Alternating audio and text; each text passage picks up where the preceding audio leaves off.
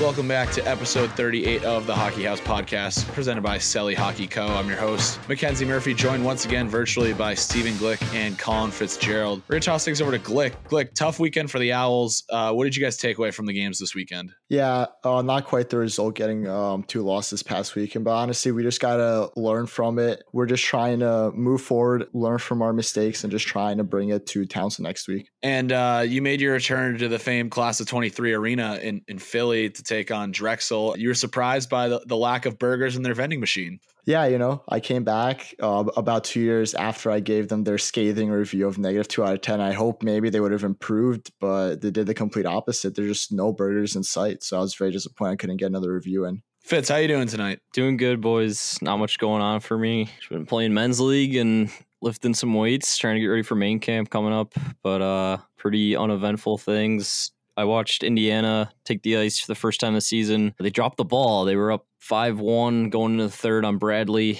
and they were going for the sweep in game 2, and then they ended up losing 6-5 in regulation. So not a good look for the Hoosiers coming out, but we'll see if they can bounce back. How have you been doing, Murph? I've been great. I mean, things aren't ideal here in Syracuse the past week. It's been crazy, and I guess it comes with the territory. So last week, Club Sports came out, told us, hey, no fans at games. We were like, are you kidding me? Like, we had 30,000 people at the football game the other day. How are you going to say no fans? And I mean, they retreated right away. They told us that we could have friends, family, and students at games. I don't know what that means for visiting fans. I don't think there's anyone at the door checking to make sure you're a Syracuse fan or not. But it is what it is, and we're happy that things are going the way they are. It's cool to have a game on the schedule this week. I get to come on the pod and I get to play hockey this week, so I'm thrilled. We've got some issues with our logo, though. Syracuse University came out and told us that it was actually within 24 hours of them telling us that we could have fans, they came back and said, well, you can have fans, but you actually can't use the logo anymore. The Block S is not permitted on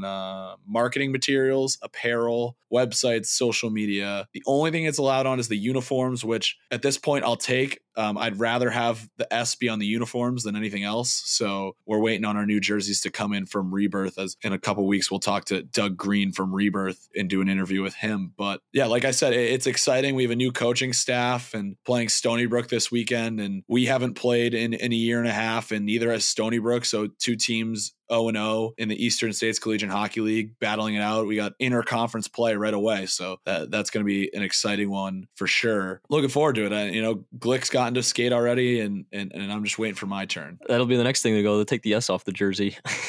Yeah, I know. That's exactly, tread carefully at this point, because we don't want to make anybody mad and have them take that away from us. We are working on unionizing the club sports teams at Syracuse, get us a unified, organization where we can stick together. We don't want one team taking the fall for another team's actions. Yeah, hopefully that works out. We do have a conference banner hanging up at the rink with the Block S on it. I hope they don't take that down anytime soon. That being said, I do love your little creative solution for what the logo is going to be on social media. Yeah, I mean, we had, first off, we started with a simple protest. We just took away the Block S on social media, so it looked really empty, and people were upset. After a couple of days, people started suggesting ideas. I think the ideas were an orange juice bottle, an orange street hockey puck, and an orange street hockey ball. I mean, classic orange objects that we all have around our house. By far, the winning vote was the orange juice bottle, and so we had that up for a couple of days. Shout out to Herm, though. Herm was like, hey, you might want to avoid some copyright and maybe not have Simply Orange be advertising on your profile picture. So we've since adjusted it. It is now a Syracuse University hockey branded orange juice bottle. And so hopefully that lightens the mood on social media for what has been kind of a rocky start to this fall semester. Syracuse orange juice coming to a store near you. Absolutely. Hashtag get juiced. Where can I buy a Syracuse orange juice t-shirt? That'll have to be approved by the university, because if the shirt says men's ice hockey at Syracuse University, it's going to have to go through the trademark office first. So just so you're aware of that. In other news in the ACHA this week, there was plenty of action to be had around the league. First up, we had a couple matchups that we highlighted in our game of the week. Lindenwood shut out Missouri State 5-0 on opening night. Nice little home opener at Centene for the Lions. They would eventually get the sweep and beat the Missouri State Bears the next night as well. Another game that we highlighted was Arkansas, Division III ACHA team, traveling to Oklahoma, a Division I power. This was an interesting matchup. We talked about it. It's the future of the SEC, Oklahoma and Arkansas. We saw Arkansas hand Texas a loss in football, and that was kind of a welcome to the SEC moment. This time it was Arkansas's hockey team traveling to Oklahoma, and they taught them a lesson on the first night. Huge upset for the Razorbacks. They beat the Sooners by a score of 4-1 on the Friday night game, and then the Sooners pulled it together on that Saturday game and returned the favor, winning 4-1 over the Razorbacks. So that's cool, though, to see a Division III team walking into a Division I arena and getting the W on the first night. I don't know if you guys have ever played teams out of the division. Have you? We have a few times. I believe Virginia Tech, we played against their D2 team and we lost. We played Liberty's D2 team and lost. We played Drexel's D2 team and won my freshman year. Then NJIT, we beat them by a pretty big margin. But those are the only interdivision games I've played. Yeah, I think for us, we played U of I's D1 team once and twice, but got beat both times. I want to give a quick shout out to Illinois State. They played U of I's D1 squad this past weekend, Illinois State's D1 squad. They swept them. So quick shout out to the Redbirds. In more action, we had Herm's Bobcats. They opened back up at Bird Arena in front of a limited capacity crowd, but they thrashed John Carroll, swept them both times. Second game was, I believe, 8-0. So, I mean, that's a tough matchup for John Carroll. But staying in Ohio, Miami of Ohio's D2 team is 5-0 to start off the year. Fitz, I know that's always a tough team to play in Division II. Yeah, it doesn't surprise me that they're off to a hot start. My Hoosiers better be ready to go play them because they're a tough team to play against. Pretty much what you'd expect from a team with a NCAA program there as well. So always a tough one going and playing the boys in Miami of Ohio. And that D2 talk leads us right into the interview we have for everyone today. Jim Martin joins us. He's the head coach at Michigan State's Division II team, and he's also the treasurer for the ACHA. So he provided us with a lot of insight on what it's like in the league offices. I should say offices in parentheses. Jim kind of gave us some insight on what the league office looks like across the map. He had nothing but great things to say, and we really enjoyed the perspective he gave as a coach and as someone who works for the league. We're pleased now to be joined by the current treasurer of the ACHA and current head coach of Michigan State's Division II ACHA team, Jim Martin. Welcome to the Hockey House. Hey, thanks for having me. This is great. Jim, we're ecstatic to have you. We've been doing this for a long time. We never had an ACHA employee come on the show, so we're pumped to have you. Oh, yeah, no, I'm glad to do it. Although, clarify, I'm just a dedicated volunteer, though, so don't receive any compensation or anything else from them, and I'm not an employee, and nor do my views always represent those of the ACHA, so. Well, the ACHA runs on volunteers, am I right? It absolutely does. It absolutely is a volunteer-driven organization, even today. Kind of talk us through all the different hats you wear right now. You've got your daily job and you're coaching at Michigan State, and then you're also helping out with the ACHA. It's one of the fortunate things, I suppose, about ACHA hockey and our team in particular is our practices, like many teams in the league, are kind of later at night. So we're at 9:30 or 10 o'clock at night, which doesn't interfere with my work schedule. So I can usually have a full day of work and then, get ready to go to practice and head up for practice and that. And then the treasurer job is, we have enough systems now and enough things in place where there's really not that much that's immediately pressing. I have the freedom at work to answer some emails when they come in. I get enough leeway. I can answer questions when people have questions or need assistance or have trouble paying bills or trouble getting their score sheets or whatever. So it's a balancing act sometimes, but it usually works out okay.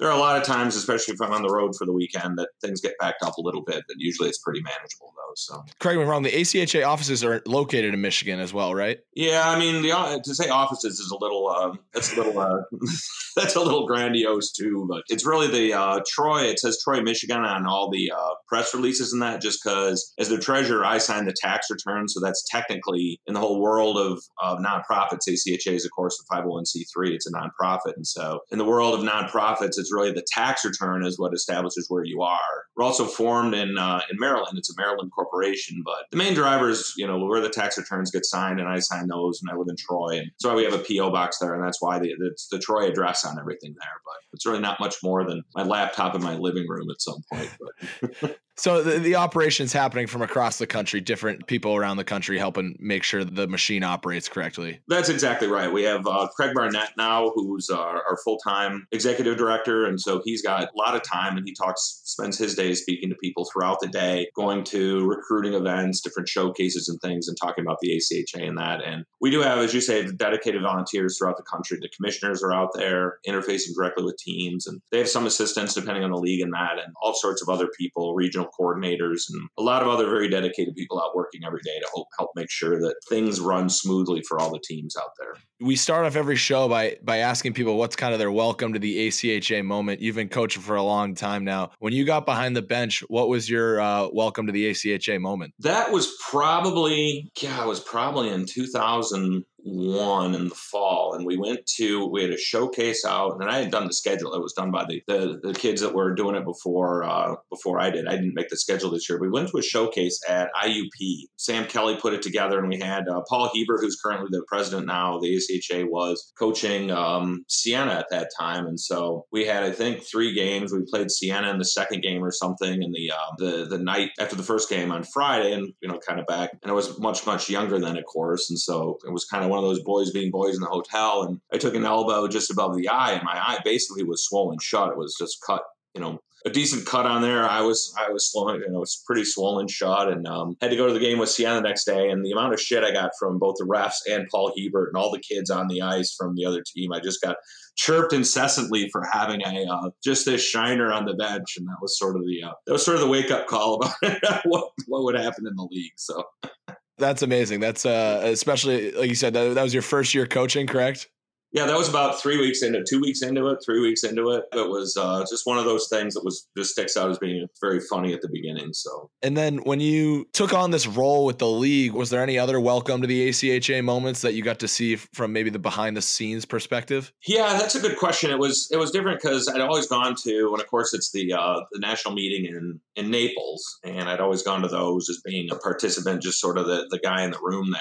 It's different when you see it, and it is really different when you see that to what you see behind the scenes when you do that. And they were looking at the time, the secretary at the time was, moving on. They couldn't do it any longer. And so I volunteered to be the secretary. I think I ran unopposed that year. So again, the board positions aren't always in contention on elections and things, but I was fortunate enough to join as that. But seeing behind the scenes, it was interesting just to see there's a whole other dynamic, among the board people in that. There really is, and even to this day, and it's something that we're still trying to address. And when we talk about your podcast and that, we talk about that a little more, but it really is trying to gain that greater connection back to the teams. And I don't know that that's always there with things. I have it with my team and my players, but being able to get the connection with more of the player levels rather than interfacing through either coaches or commissioners is a big deal. And it's a big deal to me and a lot of the other members of the board about how we can do that better. That was probably the biggest one, was to see that, the ACHA, they were, and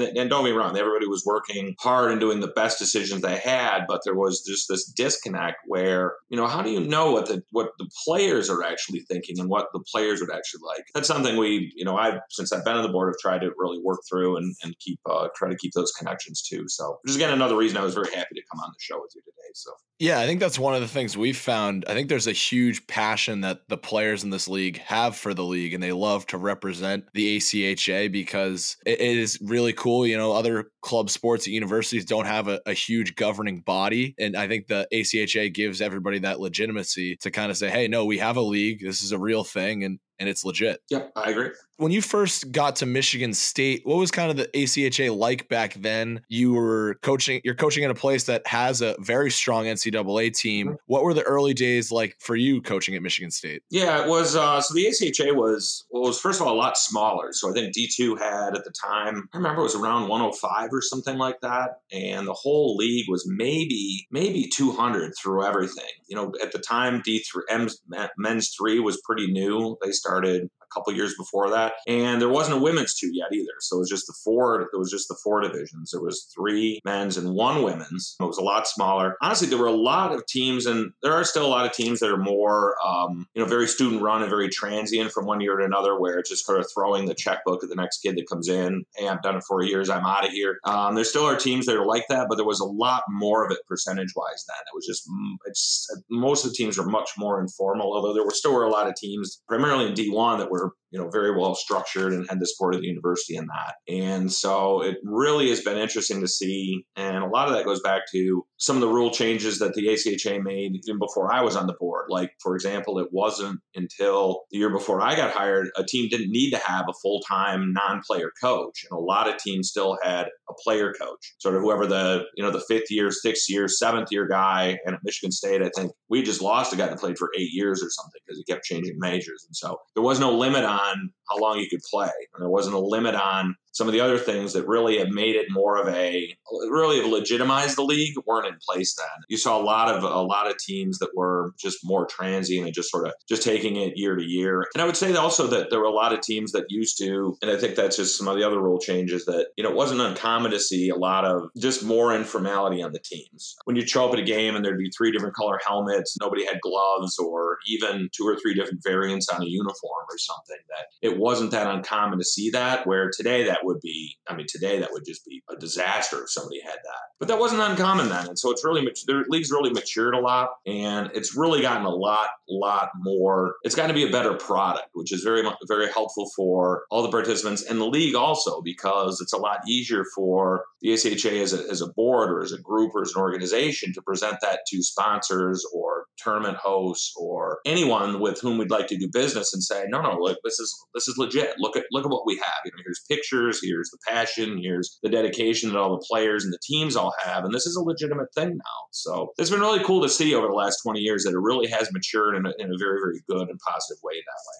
So we've kind of talked about where the ACHA has been over the past 2 decades. Where would you like to see it go over the next 5 years, 10 years, and then 2 decades beyond? Well, that's a good question. I would say the main product is something we tried to do with the national tournament in the last couple of years, having it at a central location. And I'm not going to talk too much about that because that's one of the things that's up in the air. There was a survey that went up on that, and it's sort of the ongoing debate between should we have a central tournament, a decentralized tournament? There's benefits to each. The benefit of having a centralized location for it, and the idea behind that was primarily it gave us greater control over the venues and greater control, hopefully, over especially the ice and the ice conditions, because when it was decentralized, there was some tournaments we really didn't know what was going to happen and how things were really going to shake out from that. Because, for example, in D2, we'd have the round robin play would have 8 games a day, and then you'd go to 2, then you'd go to 1. And just as a story,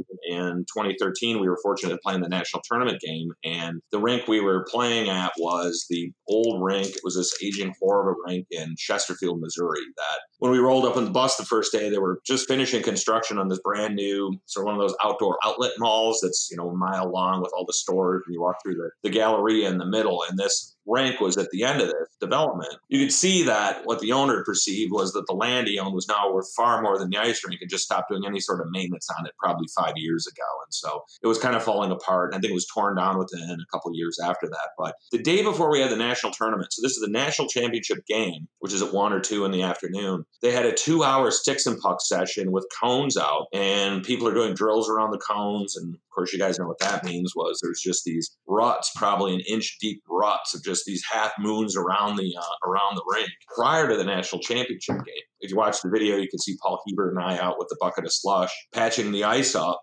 for 20 minutes before the game just to get in a playable condition again. And it was that sort of thing that shouldn't be happening in our premier event of the year. Whether it's D1, D2, D3, whatever that is, we should be able to rely that the facilities are going to give us their best product, that we can use those things. So there was a lot of onus on that. It hasn't played out in terms of finding a location that's convenient for all the different levels that we have. We've got, if you look at the map, the different divisions there are, we have different sort of weightings throughout the country in that. And so that's one of the things we're looking at. But certainly virtually, though, and the ability to take those events, which are fantastic events, the competition's terrific, it's outstanding play, it's very exciting, and to virtualize that through either more of a broadcast thing, which is something we're working on now with Hockey Tech, and there's a lot of things in the works that hopefully that'll improve that. But to bring it in that really and bring it more in the limelight about just how quality the play is at the tournament level is something that would be very beneficial to the league, because it showcases the reason that some player that's making a decision about where to go to college, whether to go, do I want to play juniors, go to college, NCAA D3, go play club somewhere, that would be very helpful to a person to be able to look at that and see that, here is the level of play, and they've got this great postseason format and this incredible skill in postseason play that I'd want to be a part of. So it's trying to continue to raise the awareness of the league, and hopefully at some point, as I mentioned, sponsorships, trying to find a what would be sort of the marquee sponsor of things, either a hockey brand or a lifestyle brand or something that would be able to sponsor that, throw some money at some of the tournaments and things like that, so we could get out of having to charge quite as much for gate in those events as well, because that's sort of a deterrent in that as well. If kids are coming from high school or want to go see a game and they got to pay $30 for a day pass, that's somewhat of a deterrent to participation too. So that's where I'd like to see it go, is to be able to figure out a way that we could improve that visibility of the league and the quality of play. Hopefully reduce the cost of some of those other things through really outside money coming in from somewhere. And that's really cool to hear. Let's just play a hypothetical game real quick. If you had to pick that one brand that would be the sponsor for the tournament, who would you love to see do it? I would love to see somebody like Bauer or CCM or one of the big hockey companies do it. We do a lot with Warrior today. We have the equipment deal with Warrior, and we have a great partnership with them. That would be terrific. There's other ones that come up, occasionally. We can't do, obviously, like Budweiser, Grizzly or something like that, which those might be cool too, but that probably wouldn't be in the best long-term interest of everyone to have something like that. So, there are other potential financial products, a banking thing, a Chase, PNC, something like that may want to have an affiliation with the league. If you think about the league today, it's, almost 20,000 college-age student athletes throughout the country. And that's a very good demographic. And I would think there's a number of companies that would want to be involved with something like that. And so it's just finding the right one that makes sense for the league and generating the interest and having as much as we can. And it's something we really worked on with the national tournament and the broadcasting and even the photo type stuff is you have to have that portfolio of here's our product, and we can show you what the product's been for the last several years. We can't just talk conceptually about, we have this great tournament and the players are extremely talented. It's very entertaining. There's a lot of people go and watch, but I can't show you one. We don't have anything to show you. You have to be able to put together a package of something in a way. That media and building out that media is something we're working on today to sort of pave that way in order to get those things in the future. Completely makes sense. I know if the Caps can throw a Caesars Sportsbook jersey patch on, maybe the ACHA is viable enough to consider a certain alcoholic beverage to sponsor the tournament. Who knows? Whatever happens. But along the same vein of the national tournament, I went and listened back to the, I believe, budget meeting, the hour-long call that you guys have on YouTube for the 2020 season and the national tournament that went behind that. You obviously had to make a lot of challenging decisions in an unprecedented year. Walk us through what that entire process looked like on your end and the headache that came along with that. Yeah, really, that was really, actually, the timing of that was really about the best it could have been for us, because that was, I can't remember the dates, it was March 10th. I don't know. Do you guys remember when it was really the NBA, when the NBA canceled the game, when they kicked everybody out of the arena? That was like the 10th or 9th or something. March 13th, I believe. March 13th. So we were slated to start, I think, our tournament on March, 20th that year. I think it was right around St. Patrick's Day or something. So it was within about a week and a half. And so we were to the point that timing of everything that we have to do, there's 1,000 things we have to get in the hopper and get going for the tournament, including flights and travel arrangements and referee scheduling and flights for referees and broadcasters and everything that we have to bring down there. And so those were all booked. So the flights were all booked. We ended up canceling those things and getting some of that back. But the timing of the thing was such that there were things that we could cancel and get credit on and things we were already committed to, and we couldn't do anything about it yet. Well, what the process was, we went back and canceled everything we could. For example, we had the hotel blocks. They would get canceled. I just sent the deposit in within the week before that. They were very good and sent that back. They canceled the blocks. We got all that money back. There was some equipment that was reserved for Dallas. We had scaffolding and things for the broadcast equipment and things like that they also could cancel, refunded the deposit we had on those things. The flights and such, which are booked, we were able to cancel that, but we were given credit from the airlines on that. So we have credits that we were using still this year that are still viable credits in that. And then some of the stuff we couldn't do, there's printed materials, there's the banners that said, national championship tournaments. If you were at the first one in Dallas, for each team there was a 4x8 printed thing with their logo, 2020 national tournament. There was the belt buckles, which I mentioned before, were already made, with the logo and everything. Those were part of the merch sales. All that stuff was in place already. And so with all that stuff, we put together a package for each team, because it really is, as much as a hassle as it was for me to cancel this stuff and work with the commissioners and the event planners and the tournament director and that down there. I really, really, really felt for the teams, though, that here they had made the national championship. Some, like Central Michigan, I know, hadn't made it in a number of years, and they won regionals and an exciting finish and were just incredibly fired up to be able to go. And I really felt for the teams that had that, revoked at the last minute in that. And so we took all that stuff that was already pre-printed in that and sent a package to each team. So each team got, their locker room magnet that would have gone on the door, this banner that would have been hanging in the arena with their logo and their name and everything on it, a couple of the belt buckles, and then some of the other pre-printed materials that we weren't able to use or reuse in the future again. So the problem with a lot of that stuff is once it has the tournament date and location on there, we can't reuse it.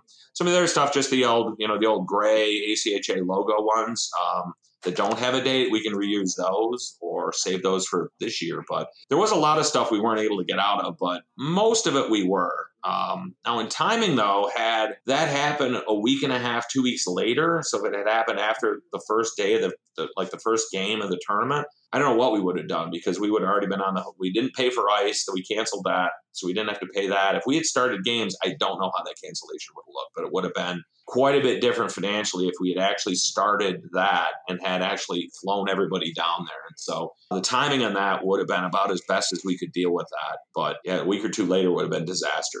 I remember Syracuse, we had lost to NYU in the conference playoffs. I mean, our conference was going to send Liberty and Stony Brook, and Stony Brook came out that same time the NBA was shutting it down. Stony Brook was like, hey, we're not sending our team to nationals. And I remember the guys, we were furious for the guys at Stony Brook. We were like, oh my gosh, imagine doing all this hard work to go to nationals and your school's not going to send you. Little did we know that everything else in the world was going to shut down a week later. But what kind of went into planning the 3 national tournaments this past season? You guys were planning on having them all in one place, and then due to the pandemic, you guys opted to have 4 separate tournaments last year? Yeah, we had it set for, I think it was supposed to be in Marlborough. Of course, Massachusetts is one of the forerunners of shutting things down, and we're very, very restrictive. And that was one of the issues that we had as a league last year was the different states had different restrictions. In Michigan, they were probably middle of the road. The rinks were closed for probably about 2 months, and then they reopened. They closed them again.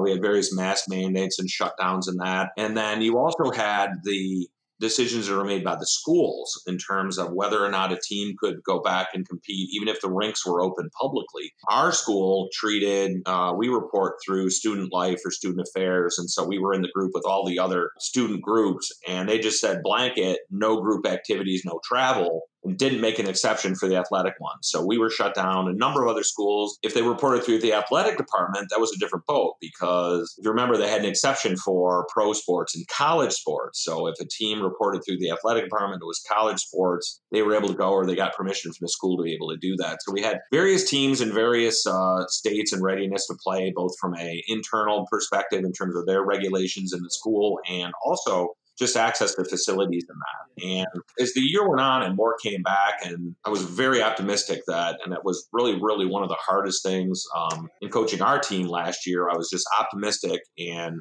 we had most of the team. We didn't really have tryouts though, because none of the students really came back. The dorm was never really open, but most of the players that had been on the team already had their leases for their apartments, so they couldn't get out of those. So most of them did move up to school. So we did have enough, and I was able to have, even though our team was not able to skate, I was able to put some skates together with a bunch of hockey kids that I know in the area. And we would skate at one of the off-campus rinks on occasion. There were a few other players that had actually moved into the dorms that were able to come out and join us and join the team as well. And I was eternally optimistic that we were going to get the green light both from the university, and there'd be other people that we'd be able to play as well, because there wasn't many other teams in the state that were playing with that. And as the year went on, it was was sort of, well, I think maybe, I don't think they're going to start Thanksgiving, but maybe after Christmas, next semester it's going to go. Still no, but more teams were coming back online around the country as well. And so by probably the end of January, and we were monitoring it pretty closely about who was actually being able to compete and getting counts on those things by division.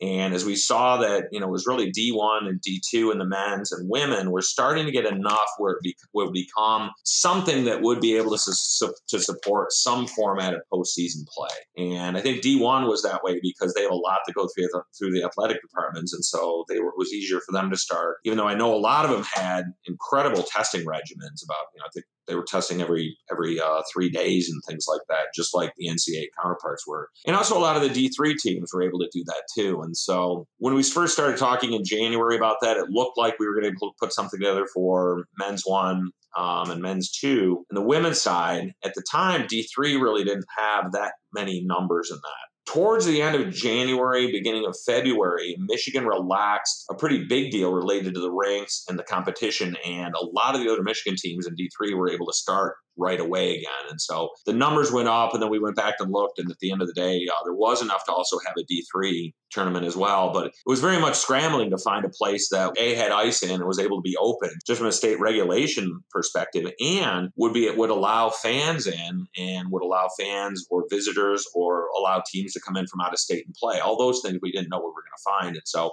if you look at where they were, that's where they were sort of in what you might call more remote places, northern Minnesota, up in the Dakotas, because from the very get-go, they said, this is no problem. We can have it here in Minot. And we were working with Visit Minot and the sports authority up there. And they were very, very good and very, very in a reserved way, but they said they were able to make it happen, and they did.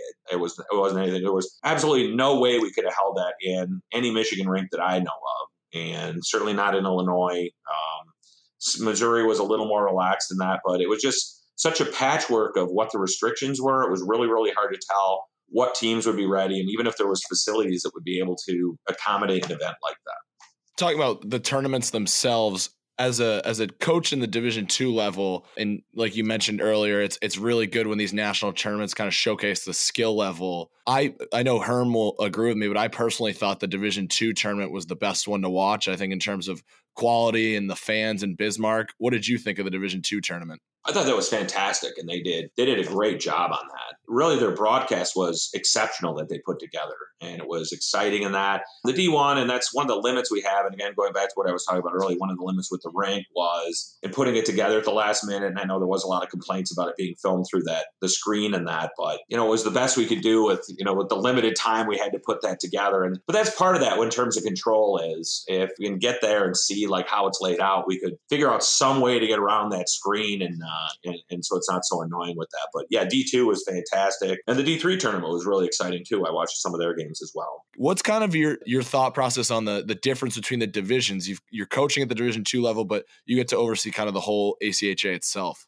Yeah, it's really interesting. And I see that mostly through, because of course the teams have to pay their dues. And so I'll work with the teams on paying dues. And overall, just there's a shift in the universities this is across the board. The universities are now getting, probably in the last 6 or 7 years, there's more and more universities that are much more formal in terms of vendor registrations and signing us up as a vendor. And I fill out probably this time of year when people are putting in their dues things, there's probably 10 or 20, 25, 30 universities that'll write and say, here, you got to fill out this vendor form and register as a vendor if you want us to pay our dues in that. And so I can see the difference in the levels of the teams, or the levels, but the administrative functions they have over a team, where some teams pay the bills on their own, some do it through the university, some are sponsored with the university. But more and more, the ones that are paid through student affairs or student life, they have to actually be registered as a vendor and have a full account in there, which is just another layer of administration. But all in all, what it seems to be is that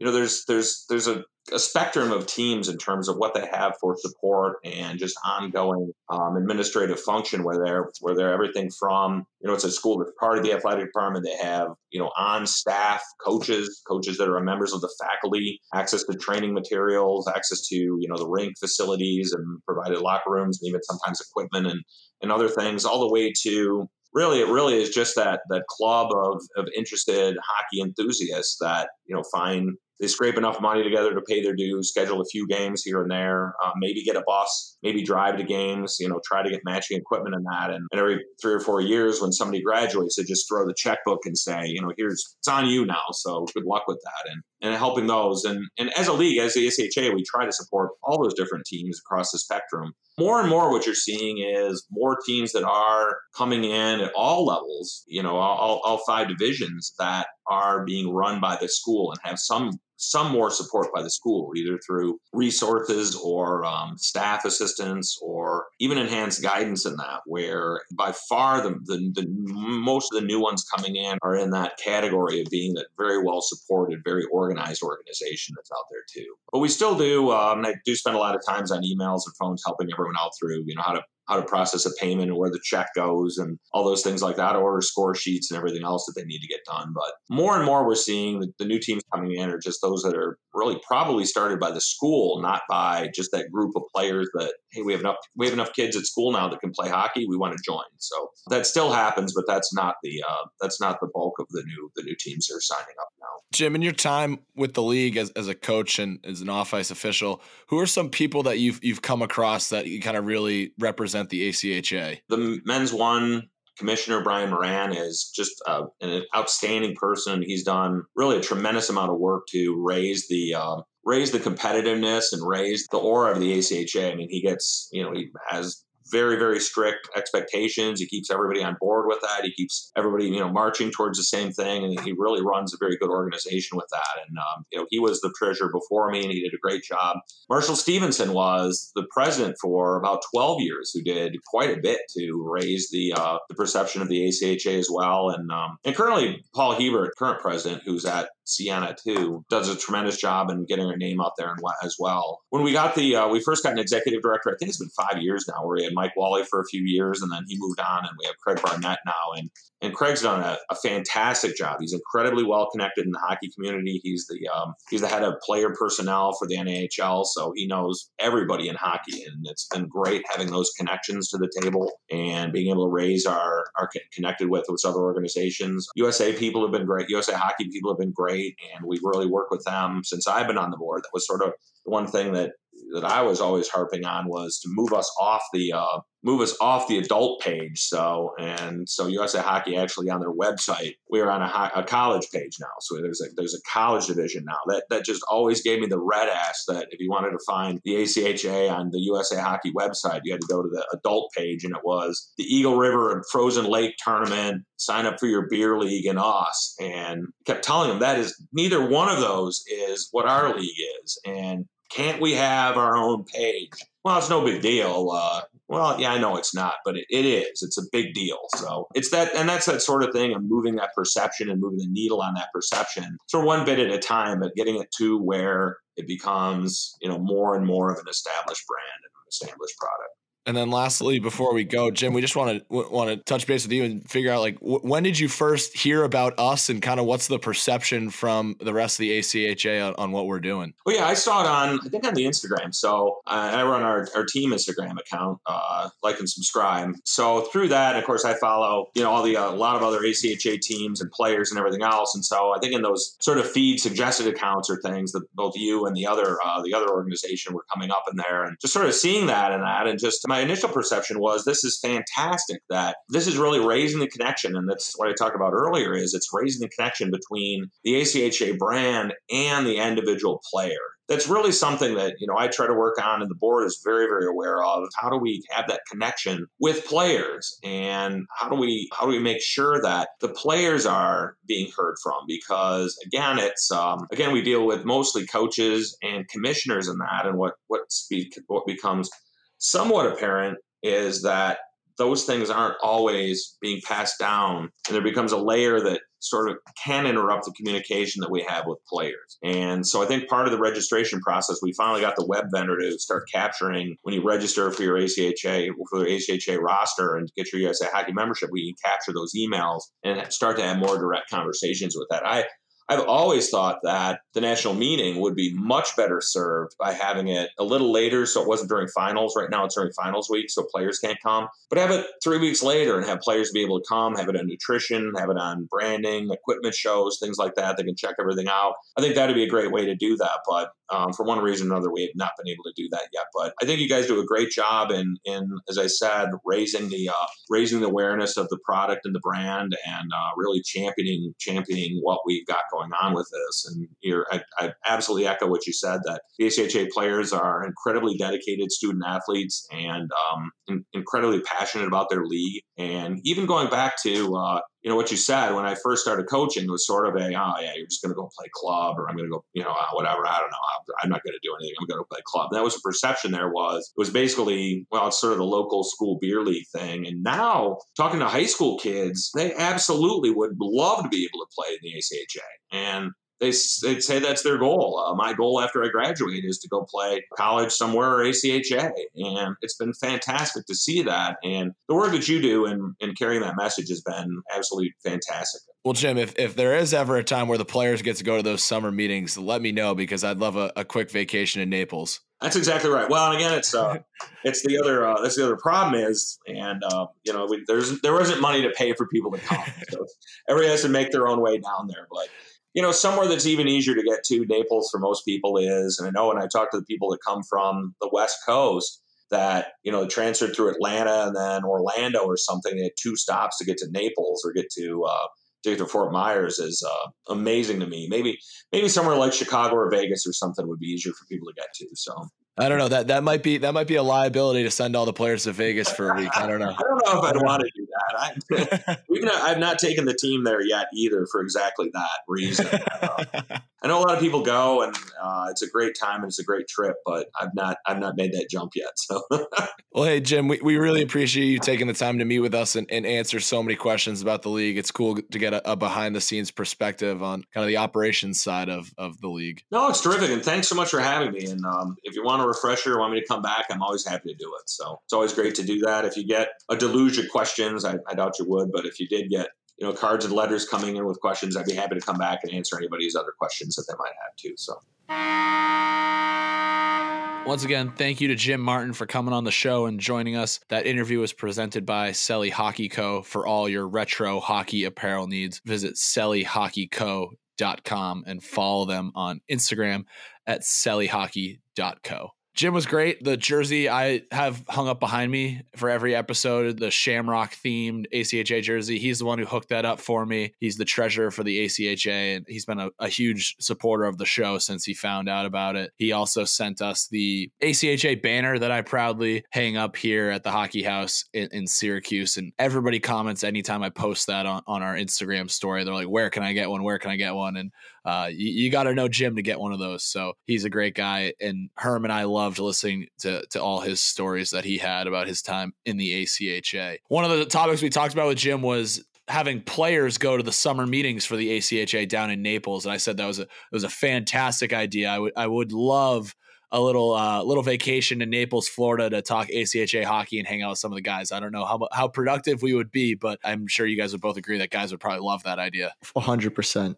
Yeah, that's sick. Around the league, we have our game of the week is a CHF matchup. On Friday night, we have the Clemson Tigers traveling to the Plex in South Carolina to take on the Gamecocks. They are going to be playing in Game 1 of the Palmetto Cup, which is the annual cup given to the winner of the series between Cock Hockey and Clemson Hockey. That one will be exciting. We saw how packed the Plex was on opening night for the Kennesaw State matchup. Thought that might have been a game of the week maybe, but no, we were waiting for this Clemson matchup. That's going to be great. A game where they usually have to turn people away at the door, and with COVID restrictions, I'm sure is going to be not nearly as packed as it once was for a game like that, but can't wait to see it. Our guys, Joey Collega, Cam Mecca, and Gorms in net. Rooting for our guys, but we're just rooting for a great hockey game down south, so that'll be an exciting one. Like we said, I forget how many episodes ago, but you just have a game, get a random trophy, and it'll definitely get everyone going. So definitely excited to see how that goes. Yeah, trophy games they get everybody going. So no trophy will be handed out after this one because you gotta. I don't know how they hand it out, but they play 2 games for it. So assuming if you get the sweep, you get the trophy. But I'm not sure what they do if they split. It must come down to goal differential. If you split, they just cut the trophy in half. If they split, nobody should get the trophy. It should go to a different South Carolina school.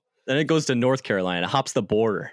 Yeah. It actually, they have to give the cup to NC State and UNC, and then they play it in the backyard brawl. And then if they're tied, it just goes to the state north of that. I want to say that's Virginia. And then just 2 Virginia teams play. And then hopefully in 8 years, the trophy will be in Central New York, so Syracuse can play for it. Well, that brings us to our question of the week, talking with Jim Martin from the ACHA office this week. What is one thing that you would implement if you were commissioner of the ACHA for the day? We'll throw it over to Glick first. So this is kind of a bit out of left field and a bit unrealistic, but I think just allowing fighting would be, I think, a lot of fun. I mean, the fans come to see big hits and all that. So I think fighting would just increase the atmosphere and increase ticket sales. I think that's an interesting point. Not only would it do that, but I think it would draw guys away from D3 NCAA. If you played all those years of juniors and then you saw you only got a 5-minute major for fighting in the ACHA, like I think that would draw some guys to come play. Are we having everyone wear halfers then? Or are we just wearing cages and taking them off?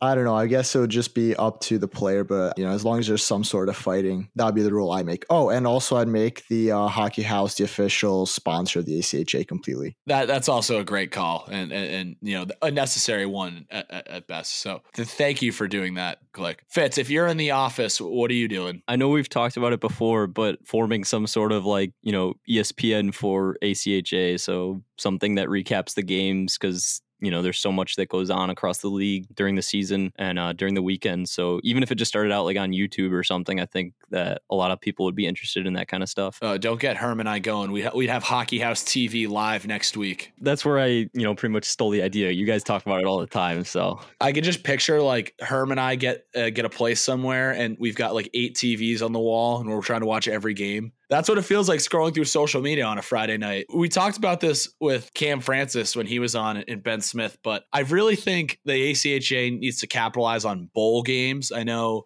we just talked about how important everyone loves playing for a trophy. Like every game should be a trophy game. Maybe let's limit the number of teams that make nationals, make it a little bit harder to get to nationals. And then any team above 500 is eligible to play in a bowl game. And so you get paired up with a team in your division and then you travel to a neutral site and you play a best 2 out of 3 series over a weekend. And then you get to bring a cup home. I think that would be great. I know Syracuse a couple of years ago won their conference, but wasn't ranked high enough to go to nationals. Oh, bowl game. You get to go somewhere fun and it's not nearly as expensive as maybe traveling all the way down to Texas. So I think that's what I would implement. And that's a pretty realistic one too. It would be kind of hard to ban fighting and entire of the ACHA creating an entire new channel. But I mean, that's definitely something that's pretty viable in my opinion. And I think when you say realistic too, it's like if you take the president of one hockey team and the president of another hockey team, you just organize the game. It would probably be pretty easy to do. I feel like we need to make this happen now that I don't know. when you said it, I was like Glick said, it's so we could do it like among ourselves almost. Just we don't even need the commissioner. The problem is usually like the sponsorship of the bowl game provides everything. Like I don't think we have the funds to do a Hockey House Cup. So maybe the Hockey House Cup would be presented by somebody. I don't know. A Hockey House tournament would be fun someday. That'd be sick, especially if it was outdoors. Once again, thank you to everyone for tuning in for this episode of the Hockey House. We're glad that the season is underway and that there's plenty of action around all the leagues that we cover. We hope everyone is enjoying this season and staying safe. Take care. Thanks, boys. See you guys next week.